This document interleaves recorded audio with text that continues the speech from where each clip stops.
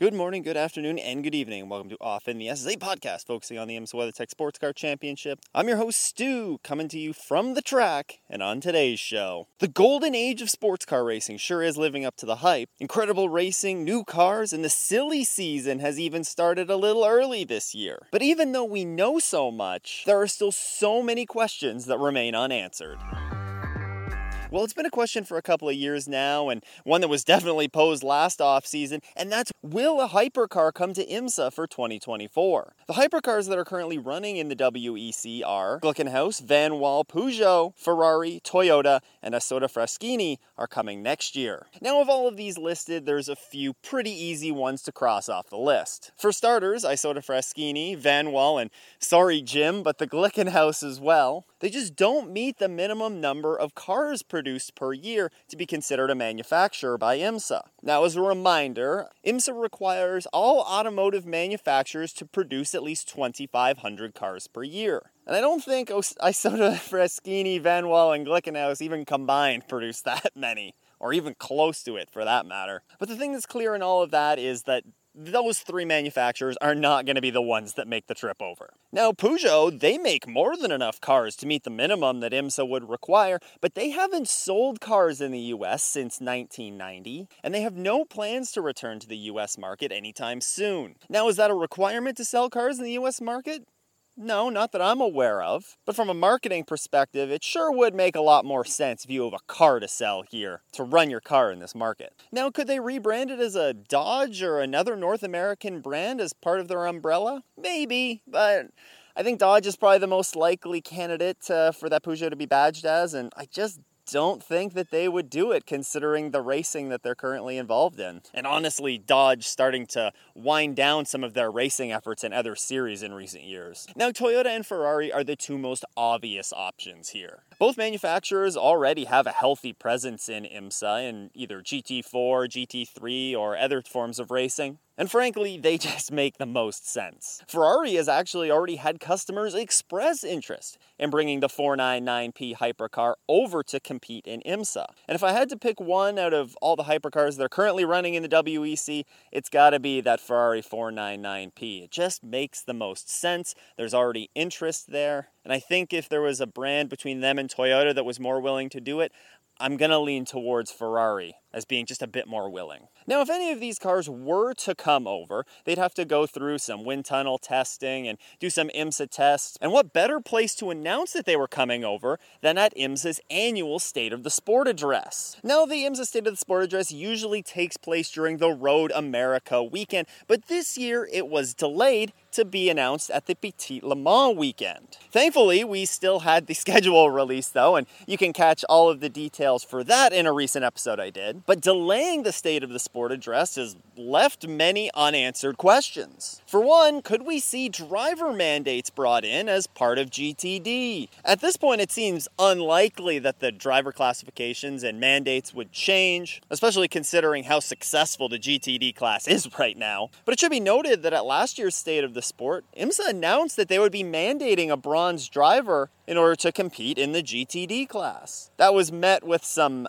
negative reactions, especially from teams and drivers, and IMSA ultimately reversed the decision, and it sounds like there's been some tinkering with the idea again this year. Some teams have been more vocal than others regarding this bronze driver mandate. The most notable one is actually AO Racing, the Rexy car that competes in GTD right now. But with the recent announcement that they would be leaving for the LMP2 class, which has a confirmed bronze driver mandate for next year, it makes me think that it's very unlikely that IMSA is going to put in a bronze driver mandate for the GTD class. Now don't worry, AO Racing is still planning to run a GT entry next year actually in the GTD Pro class, so fingers crossed that we'll still see Rexy out there on the grid. Now something that I think has a very real possibility to be announced at the State of the Sport is a cap on the number of cars that can be entered in certain classes. IMSA faced a pretty big grid crunch at this year's Rolex 24, and thus far, with all the entries that have been announced for next year,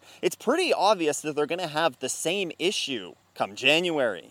I think a class that we could see a cap put on in particular is the LMP2 class. And at a minimum, I think that it's going to be pretty hard to get an entry on the grid if you're not doing at least the full Michelin Endurance Cup season. Besides, aside from a few entries, we want to see these cars be on the Michelin Endurance Cup grid the entire season. We want to see healthy grid sizes there too, and not just showing up, be one and done for the Rolex 24. I think that's a very serious and real question that we're going to see addressed, hopefully, at the State of the Sport. And actually, another big question that we should have answered at the State of the Sport address is, are we going to see any schedule changes? When the schedule was released, teams, fans, drivers, pretty much everybody was a little bit disappointed in the sheer number of conflicts that we have with next year's schedule. Whether it's the WEC, whether it's some of the world's largest GT races, such as the Nürburgring 24, the Spa 24, it seems that there are conflicts everywhere. And really, at the end of the day, it makes you wonder if we might see a couple of dates just moved around a little bit. Hey, Future Stu here. IMSA actually moved the dates of one of the clashes. Watkins Glen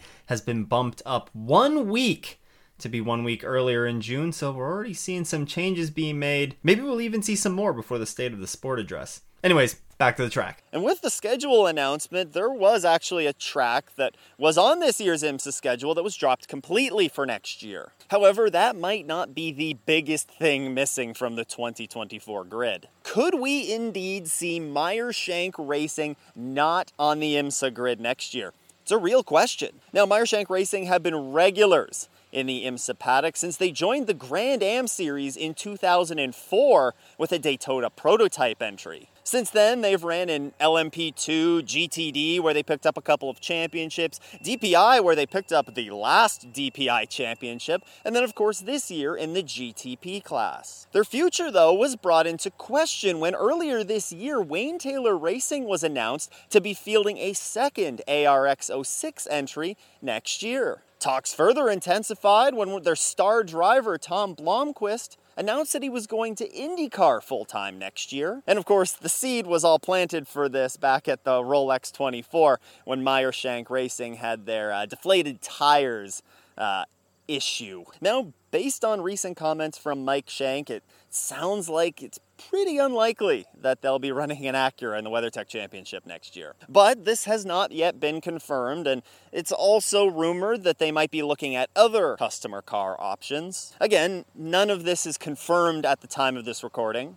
But you know who I think might be a good fit for this team? I think they'd be a great candidate to run Alpine's cars in IMSA if they decide to make the trek over. Oh, and speaking of Alpine, could they be racing on the IMSA grid next year? Now, the French manufacturer is producing an LMP2 car based on the Oreca chassis. The Alpine A424 Beta was revealed in June and has quite a similar look, if I must say, to the Acura ARX-06. Now, the car, which has been built to the LMDH specification, has of course been confirmed for the WEC grid next year, but in my opinion, it's also a pretty strong candidate to potentially come over and do some races in IMSA. I think overall it just makes too much sense to me for them to not do it at some point. Now, of course, there's the big hurdle of getting the car over here to do initial testing, wind tunnel and on-track testing. But Alpine have been vocal in saying that they want to have customer cars out in the world. And considering the rich history that Meyer-Shank Racing has behind them,